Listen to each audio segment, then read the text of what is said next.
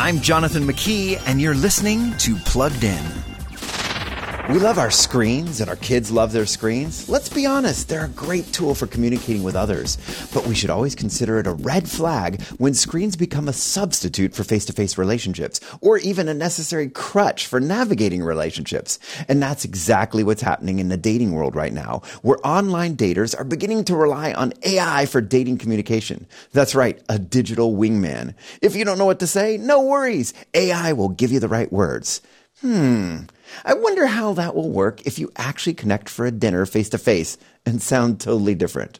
I've got an idea. What if we put down our screens every once in a while and engaged in real conversations? Who'da thunk it? For more about those screens in your kids' pockets, visit us at pluggedin.com/radio. I'm Jonathan McKee, author of Parenting Generation Screen with Focus on the Family's Plugged In.